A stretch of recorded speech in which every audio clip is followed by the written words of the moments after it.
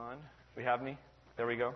We're in John chapter 19 this morning, and I told you last week that we were doing almost like a two-part series of Good Friday, and this would be Resurrection Sunday. So happy Easter to you all. Feels a little bit different with the weather, but that's the way it goes.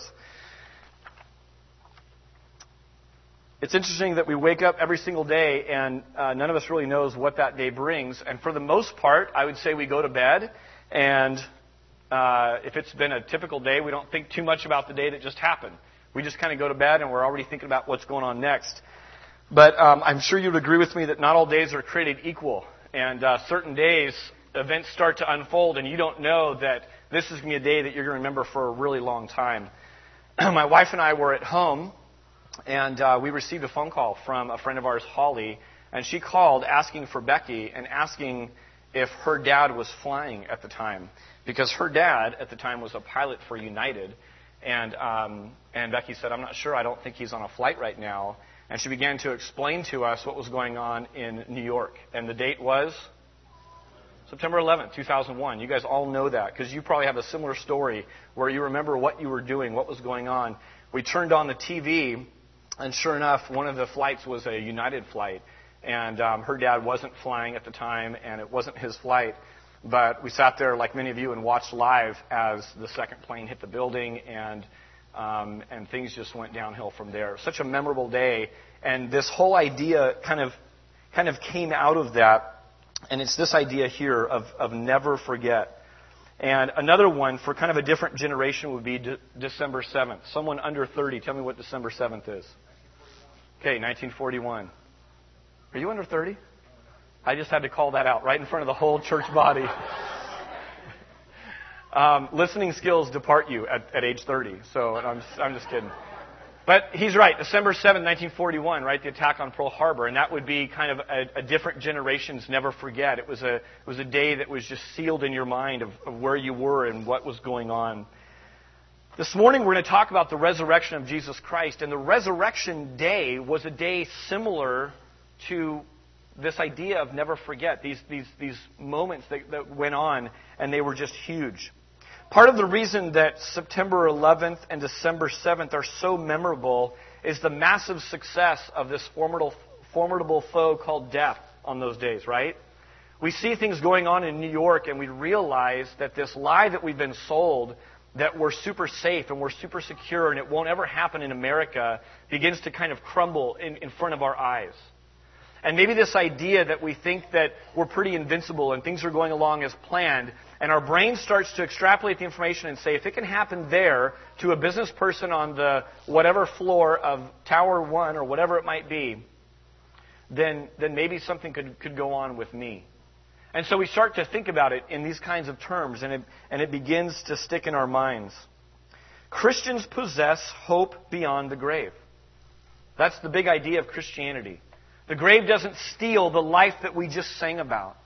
The eternal life that's offered is called eternal life because it doesn't go away at the separation point of death, soul from the body. The evidence of the reality of the resurrection of Jesus Christ is startling. We're going to get into more of this, but just think about this. Every continent, every color of skin, and every class of people remember and celebrate this day that we're about to read about and pull out of the Gospel of John, the resurrection of Jesus Christ. There are many in America who, if you walked up to do a man on the street interview, wouldn't know what December 7th was all about. And yet that wasn't really that long ago. Even the passion and the feelings that emerged after 9/11, haven't they waned somewhat? And those were huge, massive days for Americans. You go to Australia or you go to Kenya today, and you ask a person on the street about that day, they probably wouldn't be able to tell you exactly what went on those days, like why that would be such a memorable day. And yet, a humble son of a carpenter dies, rises from death, and that event from that small place has carried on for 2,000 years. And like I said, it has spanned the entire globe. There's plenty of things that I would say as you go through life, it's okay to remain neutral on. There's so much to figure out in life. I'm only on page like 762 of Wikipedia. I'm trying to get through the whole thing. It's really hard. There's so much out there, right? And you don't really have time to investigate and really get nailed down on your feelings on every last nuance, right? So you sit there and you say, what really happened to JonBenet Ramsey? It's okay if you don't really come to a solid conclusion on that. Do you side with John or Kate? I mean, there's certain things that go by your path and you go, I'm not going to read that news article. I just don't have time this morning for that one. I would venture to say this, though. Whether or not Jesus Christ rose from the dead, especially as a person who's sitting in a church building on a Sunday morning, this is one that you want to figure out. This is one that you want to be rock solid on. And if you're like me, maybe for years you took at face value the testimony of someone that you love and trusted as the reason why you might believe in the resurrection. But what happens is if you haven't gone through it yourself, if you haven't developed your opinion about this and investigated the facts and thought about it and prayed about it and really pursued it, what happens is it's very easy to get knocked off of your thinking, knocked off of your foundation, so to speak. Jesus is alive today. That's either true this morning or it's not true. Can we agree on that? That's either a reality or that's a falsehood. So there's no real kind of middle ground there. There's plenty of people that say, well, I just don't know that we can know. That's fine. But you have to understand that that's either true or it's not true this morning. What we're about to read, this resurrection of Jesus Christ, is, I would say, carelessly and relentlessly attacked by people. And this is absolutely nothing new. In fact, the Gospels and the New Testament are filled with accounts of people that have attacked this idea. And soon after Jesus rose from the dead, you see the early church fathers preaching this. And as they preach it, they're attacked by it. Right now, here are just a couple of people who are out there attacking this. The Jesus Seminar, which has already kind of gone up and waned in popularity, is one group of people. There are mainline denominations that would say, we subscribe and hold to much of the Bible, but do not hold to the historical reality that Jesus Christ rose from the dead. There are even those who would say, I believe in the same Jesus you do. I believe in the same Bible you do. But come on, rising from the dead physically? No. So, you have to settle it for your mind and say, is it true or is it not true? Was it meant to be a really good story, to teach us some principles, to show us that just like in nature, all things can become new again? Or did it really happen? What did the gospel writers intend? We're going to look at all of this. Don't be fooled. The Bible would call people who say this, people who do this, savage wolves. I've never been confronted with a savage wolf, but on my paper route, I was confronted by a really angry dog once. That was super scary, okay? And it was super early and it was dark, and that was enough for me. A savage wolf would just kind of, blow that up even more. That's pretty strong language. Listen to Jude 1:3. Dear friends, although I was very eager to write to you about the salvation we share, I felt I had to write and urge you to, catch this, contend for the faith that was once for all entrusted to the saints. For certain men whose condemnation was written about long ago have secretly slipped in among you. They are godless men who change the grace of our God into a license for immorality and deny Jesus Christ, our only sovereign and Lord. This is a warning that these attacks, these new findings, these deeper meanings, these generous grace theories, what they are doing is they are denying Jesus Christ, our only sovereign and Lord. In fact, the reason we have to distinguish in doctrinal statements, and the reason I have to distinguish as I'm speaking with someone about do you believe in the bodily resurrection of Jesus Christ, is because man's depravity says, well, we want to get around the fact that he bodily rose because there are certain implications that go with that. He just rose as a spirit. And whole sects and cults have risen saying Jesus was, in fact, a person who did rise from dead, but it was just a spirit. And to look at the biblical text and even ideas outside the Bible is to blow that apart. I'm sure some of you in this can attest to this, but believing in the resurrection of the dead allows you, causes you, enables you to suddenly become estranged from certain people. It allows you to be labeled a fool. It's one thing to believe in the resurrection, and someone looks at you. I mean, have you ever just had these people come to you and say, do you really believe that? Do you really believe that Jesus rose from the dead? And when you say, yes, I do, a lot of times the next question is, why? Why do you believe that? And some of you, like me, your palms started getting nervous. You're like, I know there's good reasons for this. Here we go. Here's what I want. I want for those of you who are convinced this morning, I want this to be a refresher course or perhaps a teaser to say, please get into this. Settle this issue once and for all. Or strengthen it. Or remember it. Or be bold about it. Because it's one thing to believe in the resurrection from the dead. It's another thing to preach the resurrection of the dead. If you believe in it, you're thought a fool. You might be estranged from certain people. If you start to preach it, if you start to be a witness for the resurrection of Jesus Christ, here's what happens. Acts 4:1.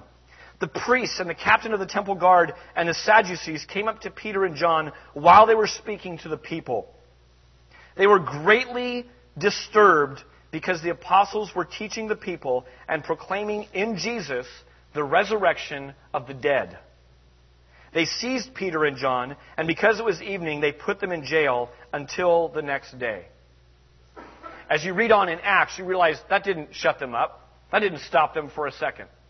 But it's one thing to believe in it. People say, okay, you're weird. You stay in your cubicle kind of away from me. I'll make fun of you via email and text messages to other people in the office, but that's fine. But the second you start to preach the resurrection of the dead, you see this time and again in Acts even. As soon as that's brought up, all of a sudden, it says elsewhere in Acts, people began to sneer when they heard about the resurrection of the dead. But it always says this too, but some wanted to hear more about that. John 11:25, Jesus said, I am the resurrection and the life. He who believes in me will live even though he dies. So I say it again this morning. Jesus is alive today. That's either a true statement or a false statement. I tried really hard to stay just in John because I don't want to strip John of his unique voice and his unique angle on this resurrection account. I think I did an okay job. I give myself a C+. You can grade me later on of how I did. It's really hard in some ways. What I wanted to do was allow John to speak what he saw in the resurrection and in the story. There are other parts, though, as I got into wanting to give a defense for the resurrection, that I decided to go elsewhere. He provides this final and most convincing sign that Jesus is who he says he is. And the sign is this, an empty tomb. Remember these 7 signs that are coming along? He would give a sign and he would make some kind of an I am statement. Well, the I am statement for this one is the one we just read. I am the resurrection and the life. Whoever believes in me will live even though he dies. And then he backs up those words with the sign of an empty tomb and rising from the dead. If this were a play, this would be like the final resolution of the play, in which the main character, Jesus, kind of steps up center stage, and it's kind of fully disclosed now who he is in all his glory. That's what this account is all about. So is there evidence that the resurrection of Jesus actually happened? Read with me in John 19. And we're going to back up a little bit to John 19, starting in verse 33. It says that when they came to Jesus and found that he was already dead, they did not break his legs. Instead, one of the soldiers pierced Jesus' side with a spear, bringing a sudden flow of blood and water. The man who saw it has given testimony, and his testimony is true. He knows that he tells the truth, and he testifies so that you also may believe. That's John inserting his own author's footnote right there. Does that sound like a word picture that Jesus died on the cross? Or does that sound like this is fact that I'm reporting on, and I want to make it crystal clear that this actually happened? You just think about that. Verse 36. These things happened so that the scripture would be fulfilled. Not one of his bones will be broken. And as another scripture says, they will look on the one they have pierced. Later, Joseph of Arimathea asked Pilate for the body of Jesus. Now Joseph was a disciple of Jesus, but secretly because he feared the Jews. With Pilate's permission, he came and took the body away. He was accompanied by Nicodemus, the man who earlier had visited Jesus at night. Nicodemus brought a mixture of myrrh and aloes, about 75 pounds. Taking Jesus' body, the two of them wrapped it with the spices in strips of linen. This was in accordance with the Jewish burial customs. At the place where Jesus was crucified, there was a garden, and in the garden a new tomb, in which no one had ever been laid. Because it was the Jewish day of preparation, and since the tomb was nearby, they laid Jesus there. And we'll stop there for a moment. I want to walk through some biblical evidence for the resurrection. Here are some things that we've already covered. Just by going through the Gospel of John, we've already been giving evidence, actually, for the viability of the resurrection of Jesus Christ. Here are just a couple of things. One is that Jesus' resurrection was predicted by Isaiah the prophet 700 years before it happened. And we've looked at Isaiah a bunch in this process already. Here's the second thing, is that Jesus predicted His death and His resurrection. We've talked about this, but just like a movie sometimes will give you a critical piece of evidence at the end of it. And all of a sudden the rest of the movie falls into place and things make sense. After you see the resurrection of the dead from Jesus, all these different things start to make sense. And many of the gospel writers will say, we didn't understand this at the time, but after Jesus rose, or after Jesus ascended or left us, then we remembered what He had said. And it started to make sense. Thirdly is that Jesus died a public death. This is really critical in the story. Because what happened didn't happen behind closed doors with a couple of people. Instead, what happened was very, very public. And so to circulate these kinds of letters and to circulate these kinds of accounts would be foolish if this didn't happen. Because there were plenty of people. It's like an event happening, like 9/11 happening, obviously minus the TV cameras and whatnot. But you could go there and say, that was a pretty public thing that went on. I'm skeptical. Did this really go on or did this not go on? And as someone's speaking with you, you could hear it in their voice, man, I've talked to 29 people in my travels to New York this weekend. I think this really happened. This isn't just a fabricated tale. Dr. Luke, I put this in your bulletin this week. In fact, I would say this is a great memory verse for you or your family to linger on and to remember. Acts is the sequel to the Gospel of Luke, written by a doctor. In Acts 1:3, he says this. He's writing to Theophilus, and he's writing faithful accounts of what went on. He says, after His suffering, talking about Jesus, He showed Himself to these men and gave many convincing proofs. That's our clue as readers to say, this is not a leap of faith. This is not take your logical brain, your thinking brain, your rational brain, all that you know about how you ascertain truth, and set it at the door because now we're going to church where you just have to make massive leaps of faith and not engage your brain. That's not the way God wired us. That's not even honoring to how God created us in His image. He created us with thinking capacities and feeling capacities and faith capacities. And all of them work in tandem as we try to discern truth. He says, many convincing proofs that He was alive. He appeared to them over a period of 40 days and spoke about the kingdom of God. Now we have a little bit of a shorter time. We're going to be celebrating communion here in a few moments. But I want to try and wrangle through a bunch this morning. A lot of this is written down for you in your notes, and so you don't have to try to scramble to keep up. Let me just say this at the start, though, that the standards in verifying truth for natural sciences differ than when you're trying to figure out the truth for historical sciences.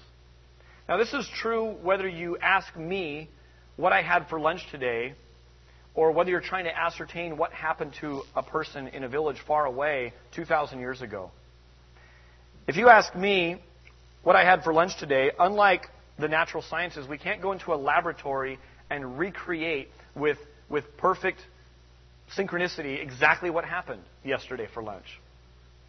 Time marches on, right? And so we can't have repeatable experiments that show us truth. And so certain things that we would use in natural science we can't apply to historical things. And this is how it goes. What we rely on is evidence, either poorly presented or well presented. It's the testimony of others. It's fundamental logic. If I say that I had lunch across town yesterday at such and such a time, and yet you were with me 5 minutes later, a half hour away, and you've never known me to be able to teleport, your basic logic would say, I'm hearing testimony, but it doesn't line up with logic. There's no bullet train that would get him over to where I was with him 5 minutes later. So you're not just leaning on the testimony of someone else. You're applying basic logic and basic rationale to the whole scene. And I want to encourage you strongly to do that as we speak this morning. We're listening this morning to the testimony primarily of Jesus' enemies, Jesus' friends, Jesus himself, and then prophets and the Holy Scriptures. So men who spoke hundreds of years in advance. Here's how we're going to do this. I'm going to just go through 3 kind of basic objections. And people often have objections. Some people are just closed-hearted and closed-minded. And I realize as I start to dialogue and speak with some of you in this room, that some in this room are closed-hearted and hard-hearted to the fact that this is even a possibility. And so to go into reason and logic and looking at evidence, it can be a bit of an exercise in futility if you are predisposed to say, no way can this ever happen. I would say for the most part, I totally agree with that. Someone comes to me and says they rose from the dead, you ought to be skeptical. We'll look at the disciples' reaction. They were certainly skeptical. But I would pray and ask that you would have an open heart, and I would realize also this is spiritual insight that we're looking at. Here's one. Christ didn't really die. And there's so many that we could go over. I picked 3.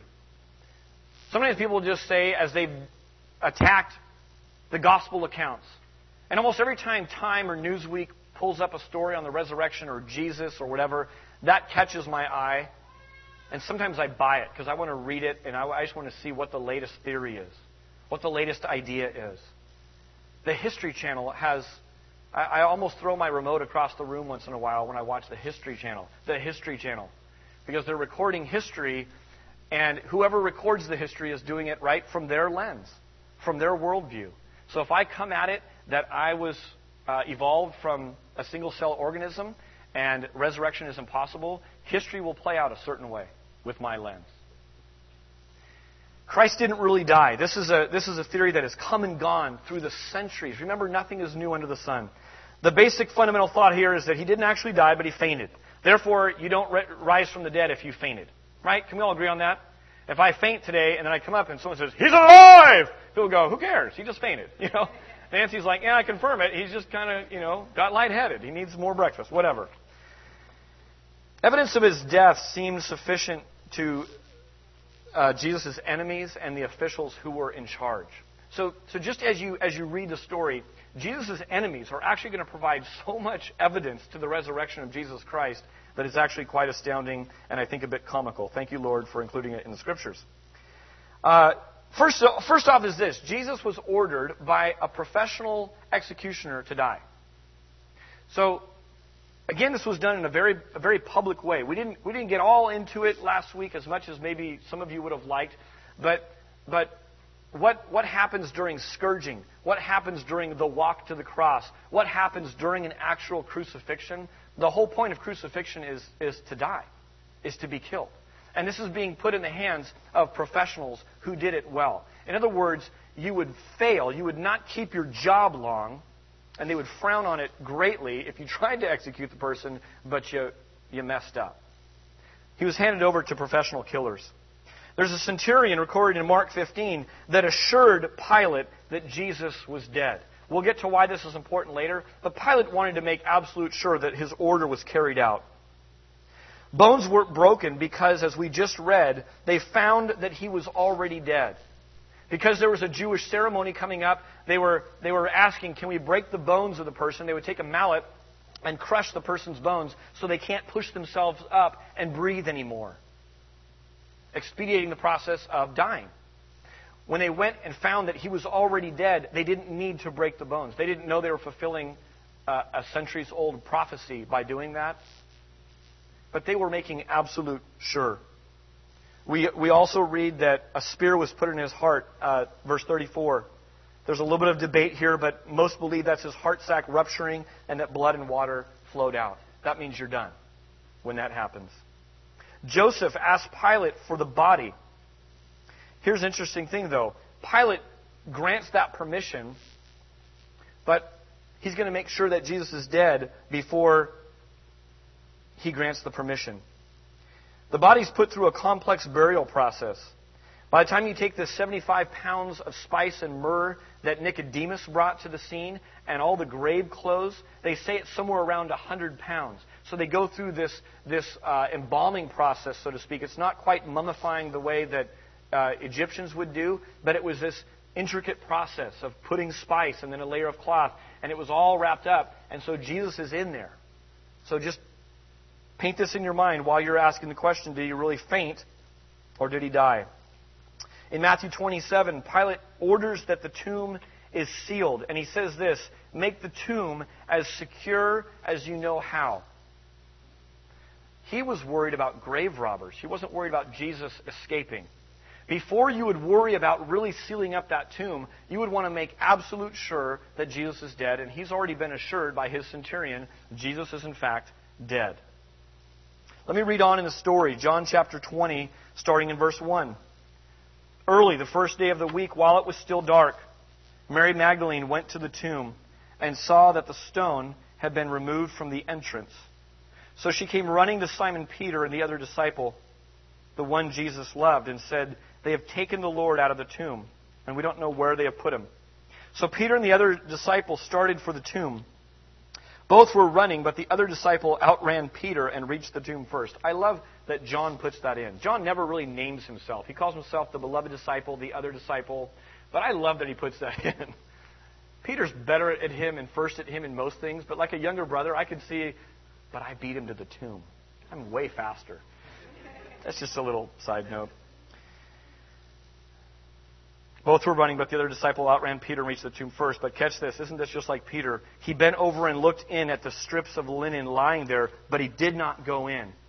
Then Simon Peter, who was behind him, arrived and went into the tomb. That's Peter, man. Barge right in. He's more courageous. He saw the strips of linen lying there, as well as the burial cloth that had been around Jesus' head. The cloth was folded up by itself, separate from the linen. Finally, the other disciple who had reached the tomb first also went inside. He saw and believed. They still did not understand from Scripture that Jesus had to rise from the dead. Here's the second objection that sometimes people say is that someone stole the body. It's the theft theory. Basically, that Jesus did in fact die. There's no question about it. It's as documented as it can be, but the body was stolen. I would say one of the most compelling evidences to me, as I've wrestled with this and looked at this years ago, is the changed lives of the disciples. They went from heading in one direction in life, and it was very earthy. It was what they could tell from here on earth. And just the way you would imagine supernatural, divine information being given, their lives went a completely different way. Just like Paul. Paul was killing Christians. He met the risen Jesus. He becomes Jesus' best advocate and being killed as a Christian. The disciples went from running away from everything. They ran away from servant girls. They cowered in all kinds of scenarios. And all of a sudden they became bold witnesses. I just read a passage from Acts. There are so many more where the disciples suddenly are boldly proclaiming.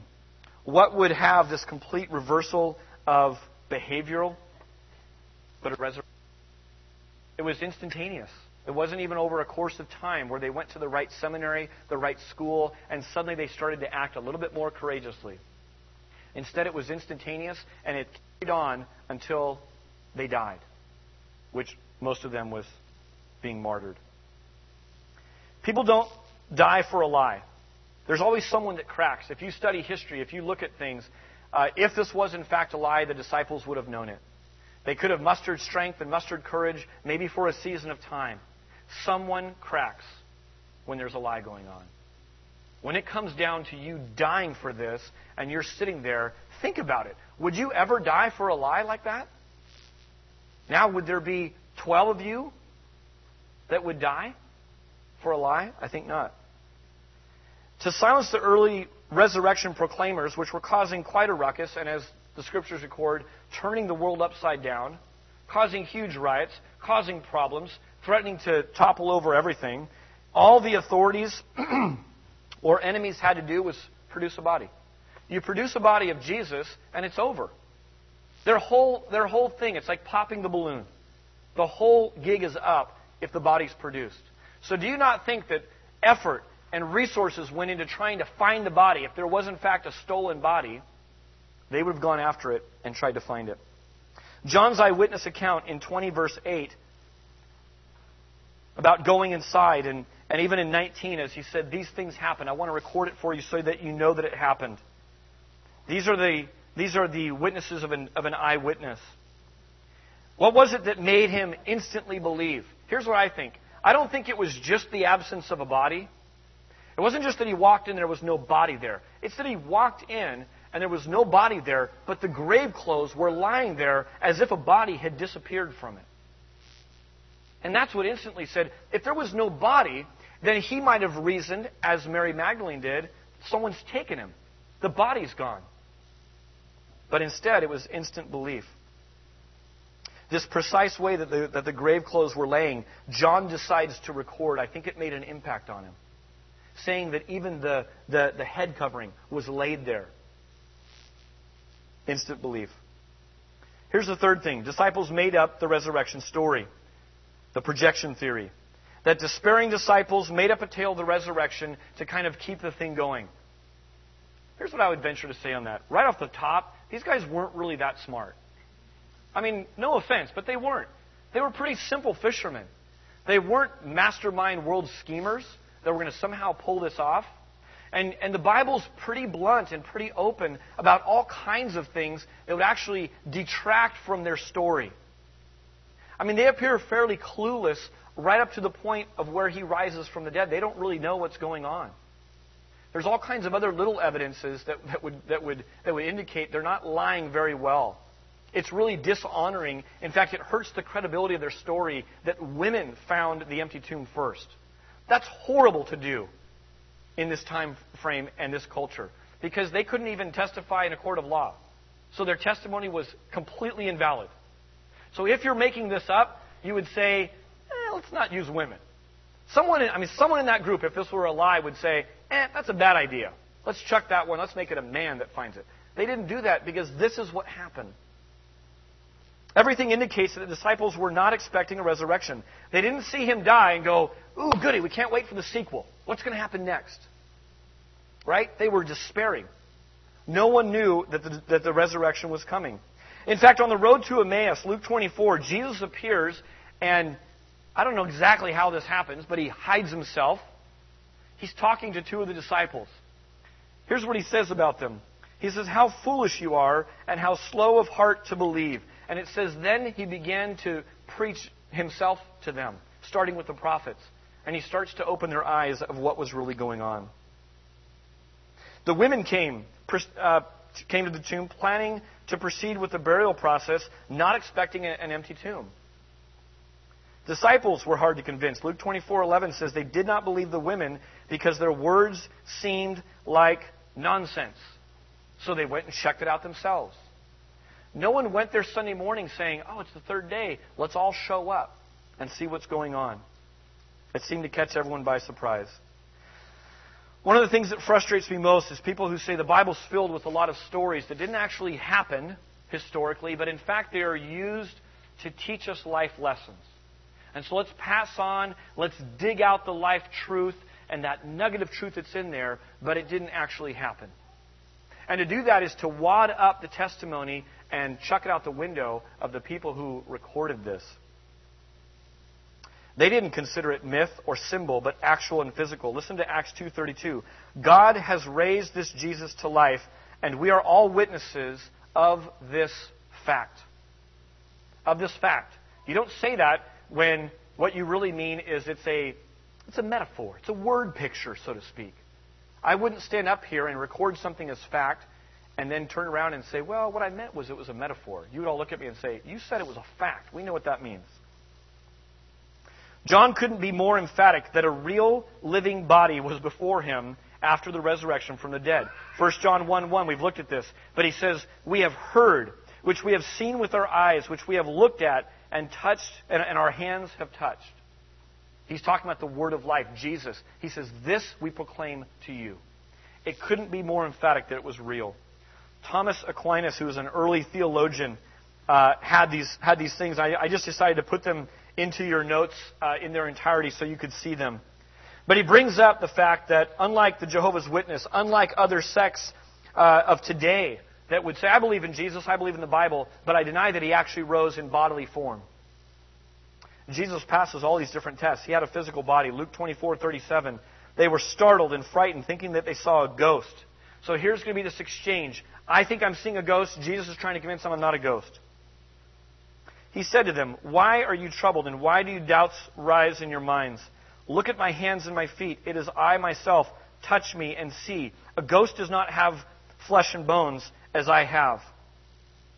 When he had said this, he showed them his hands and his feet. And while they still did not believe it, because of joy and amazement, he asked them, I love this. Hey, you got something to eat? That's pretty cool. Because it's like, okay, I've seen Pirates of the Caribbean. I know that when, if you try to drink and you're just a skeleton, it just goes right through you. I want to see if this guy can eat. I mean, Jesus did that very specifically to say, I'm real. I have a body. Like Thomas, touch me. That's a physical body I have here. And they gave him a piece of broiled fish, and he took it and ate it in their presence. Not only did he have a physical body, he says he had an emotive life, meaning that he was greeting and dialoguing with friends. He also had an intellectual life. He was dialoguing and teaching the Scriptures to these two disciples on the road to Emmaus. And his divine nature was apparent by passing through walls, coming into locked rooms. He had a resurrected body. Appearing to a crowd of people, not just individuals, not just one or two people, but he appeared to crowds of people over 40 days. One time, Paul records that he appeared to 500 people at one time. Once again, if you're trying to do a cover-up, you just edit that line out, because that's too hard to back up. Who were the 500 people? There's places in Scripture that say, go and talk to these people. Most of them are still with us. Go and ask them for yourself. He also showed up at to a variety of people in a variety of places for 40 days, after which all of a sudden, all these appearances stopped. That's because he ascended. All of this points logically to a resurrection. There's lots of remaining evidence, but in our short time, I'll just blitz through a couple. One is that the meaning of the resurrection to the early Christians, it couldn't be more profound. In fact, if you take Jewish theology pre-Christ, it's all looking toward Messiah. It's all looking for Messiah. And there's several places in Scripture that say he was a man of God and he was looking for the kingdom of God. He was looking for the Messiah. Some of the early disciples, before Jesus called them, Andrew was one of them. He was one who had been out looking for the Messiah. That's why he ran back and said, we found the Messiah, Simon. We found him. We've been out looking for him. That's what Jewish theology was all about. Jewish theology was also about God inhabiting the temple, right?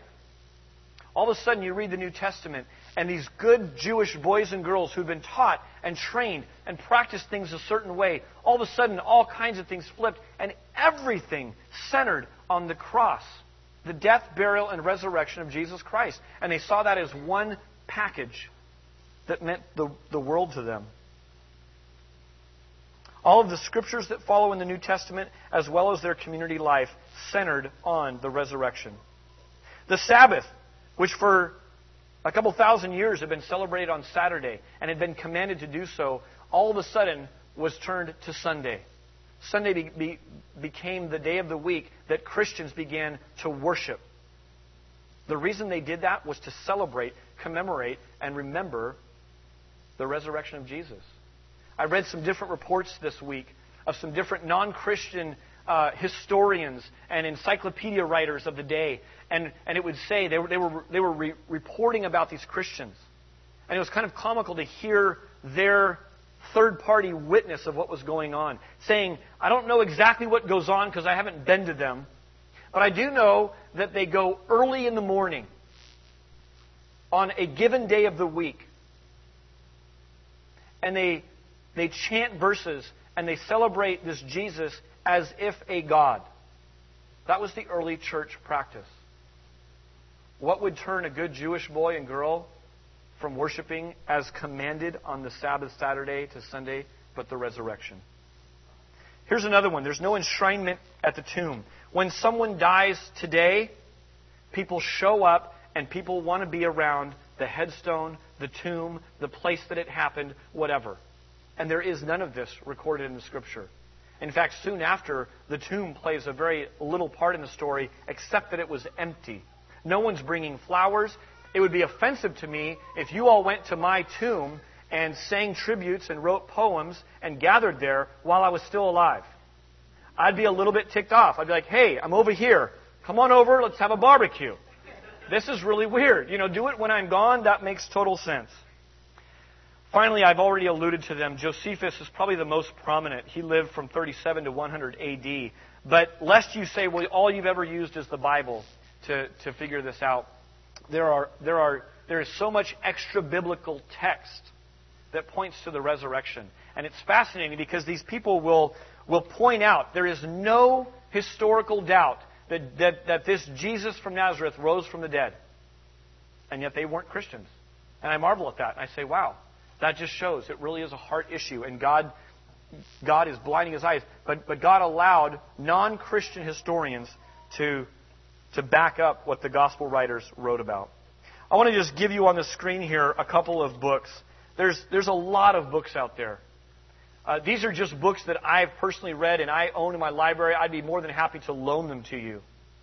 But starting with kind of the older and moving to the new, C.S. Lewis's Mere Christianity and G.K. Chesterton's Orthodoxy are both maybe a little bit tedious reads. They're not read by the pool and kind of bebop to your iPod kind of reads. But they have a lot of great stuff in them. Things that I grew up on kind of through youth group and through Bible college. Josh McDowell's More Than a Carpenter. Very simple, small book. He takes a C.S. Lewis's Lord, Liar, or Lunatic idea and just explores it very, very simply and briefly. For people who aren't willing to commit to a big, long, tedious read, I would say start there. He also has a follow-up book or a book that takes everything he writes in 70 pages and decides to take 600 pages with 1,000 footnotes in it, called Evidence That Demands a Verdict. Those of you who love highlighters, quiet rooms, and late-night study sessions, pick up that. Really is fascinating. Little has 2 books out, Know What You Believe and Why You Believe. It takes just basic chapters and says, is the Bible reliable? Do science and God agree? And just takes some basic things. Very simple, basic apologetics. And kind of more modern day, Lee Strobel, probably most of you in this room have heard of The Case for Faith, The Case for Easter, The Case for all these others. I think I've only read The Case for Christ. But here was a skeptic, here was a Chicago, I think, Tribune reporter out to finally once and for all disprove Christianity based on logic, and he becomes a Christian. Because the evidence is so completely overwhelming. And as he goes and interviews experts in various fields, trying to write an airtight case, he gets saved and says, wow, this is truth. That's the book title. This is Evidence That Demands a Verdict. That's why I would implore you, be settled on this one. Don't be wishy-washy on whether Jesus is alive today. It's huge. Finally, Vintage Jesus by Mark Driscoll. This, we believe, there's a couple of chapters that deal specifically with the resurrection. Go by the book title because it's a bunch of contributors to it. And Vintage Jesus by Mark Driscoll, again, he kind of goes through a bunch of different things, but one specifically on the resurrection. So what does this all mean for you? What does this all mean for me? There's 2 underground disciples that are mentioned here, Joseph and Nicodemus. And it's interesting that John points out their fault in kind of a parenthetical way in the text. He points out that Joseph. Let me just get it for you. It says Joseph of Arimathea. Now Joseph was a disciple of Jesus, but secretly because he feared the Jews. That's verse 38. And then he goes down to Nicodemus. And he wants to make it clear that this was the man who earlier had visited Jesus at night. He wants to make it known that these were the 2 that were the undercover agents. And earlier in John's Gospel, John chapter 12:42, he writes this, yet at the same time, many, even among the leaders, believed in him, talking about Jesus. But because of the Pharisees, they would not confess their faith for fear that they would be put out of the synagogue. For they love the praise of men more than the praise of God. Then Jesus cried out, when a man believes in me, he does not believe in me only, but in the one who sent me. When he looks at me, he sees the one who sent me. I have come into the world as a light, so that no one who believes in me should stay in darkness. Verse 47, he says this, As for the person who hears my words, but does not keep them, I do not judge him, for I did not come to judge the world, but to save it. There is a judge for the one who rejects me and does not accept my words. That very word which I spoke will condemn him in the last day. My question is this, are you one that does believe, but either fears the opinion, the rejection, the conflict with others of a spouse, a friend, an office mate, school, family member?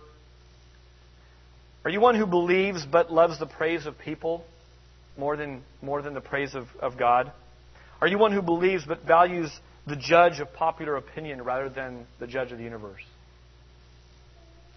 There's Nicodemus and there's Joseph, both of which started off as kind of undercover agents. And I think John includes their secretness, their undercoverness in the text here, because all of a sudden they're doing something very, very public. All of a sudden their faith is being acted upon.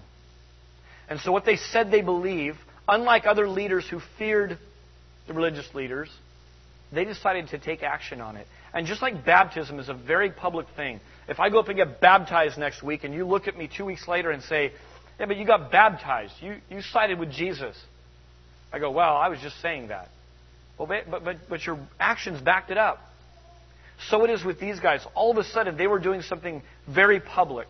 Going and caring for this supposed criminal and tending to his burial needs was an act of faith. It was all of a sudden taking what they said they believed and what they believed in their heart, and they began to confess it with their mouth, confess it by their footsteps walking toward the grave with burial spices. I love this transformation. I think this is Nicodemus and this is Joseph boldly and stepping out to support Jesus. This morning we're going to do communion. We're going to share in communion. And right on this table it says, in remembrance of me. I started off this morning with this idea of never forget.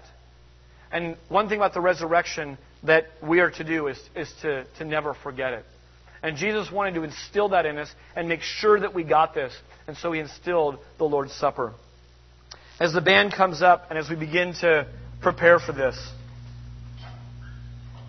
I want to just ask a couple of questions. What do you fear most this morning? Do you fear people? I remember fearing, as a high school student, who'd already started to get involved in some ministry things. But I knew my heart wasn't right with the Lord. I remember feeling the tug at a service and thinking in my head, if I go forward right now, though, what will people think? I've already told them I'm a Christian. I've already kind of played the church game for a while now. What will people think was the thought going in my head. I would say I believed, but I feared people's opinion more than man's opinion. At the age of 17 as a junior, that thought didn't cross my mind as I walked forward, and I knew I had to get baptized, and I knew I had to give my life totally to the Lord. It didn't cross my mind for a second what people thought. That was no longer an issue. What do you cherish most? The approval, the attaboy from other people, from your boss, from your spouse, from your parents, from your friends, or the praise and approval of God? And finally, whose favorable judgment do you strive for? Think about this. Whose favorable judgment am I living my life for right now? Someone to get a promotion? Someone to get a job? Someone to get a girl or a guy? Someone to get noticed? Someone to get just a couple of kudos and pats on the backs? Or God's? Jesus is alive today. Let's pray. Father, as we come around the table and do what those in your family do, and that is to celebrate and to remember and to marvel at the price that was paid for our freedom. We want to do so with humility. We want to do so with reverence. And we do so joyfully, God. We obey this because we know this truth that Jesus, you are alive today. We follow this command to remember in the same way that we would an anniversary or a birthday, because we celebrate the day this happened, but we also celebrate the implications and the reality of what it means for us today in our love relationship with you. God, as we take the piece of bread, we remember and proclaim the broken body that you gave for us. As we drink this little cup of juice, God, we are proclaiming your death until you come again. And we're grateful for the blood-bought freedom that cost you everything.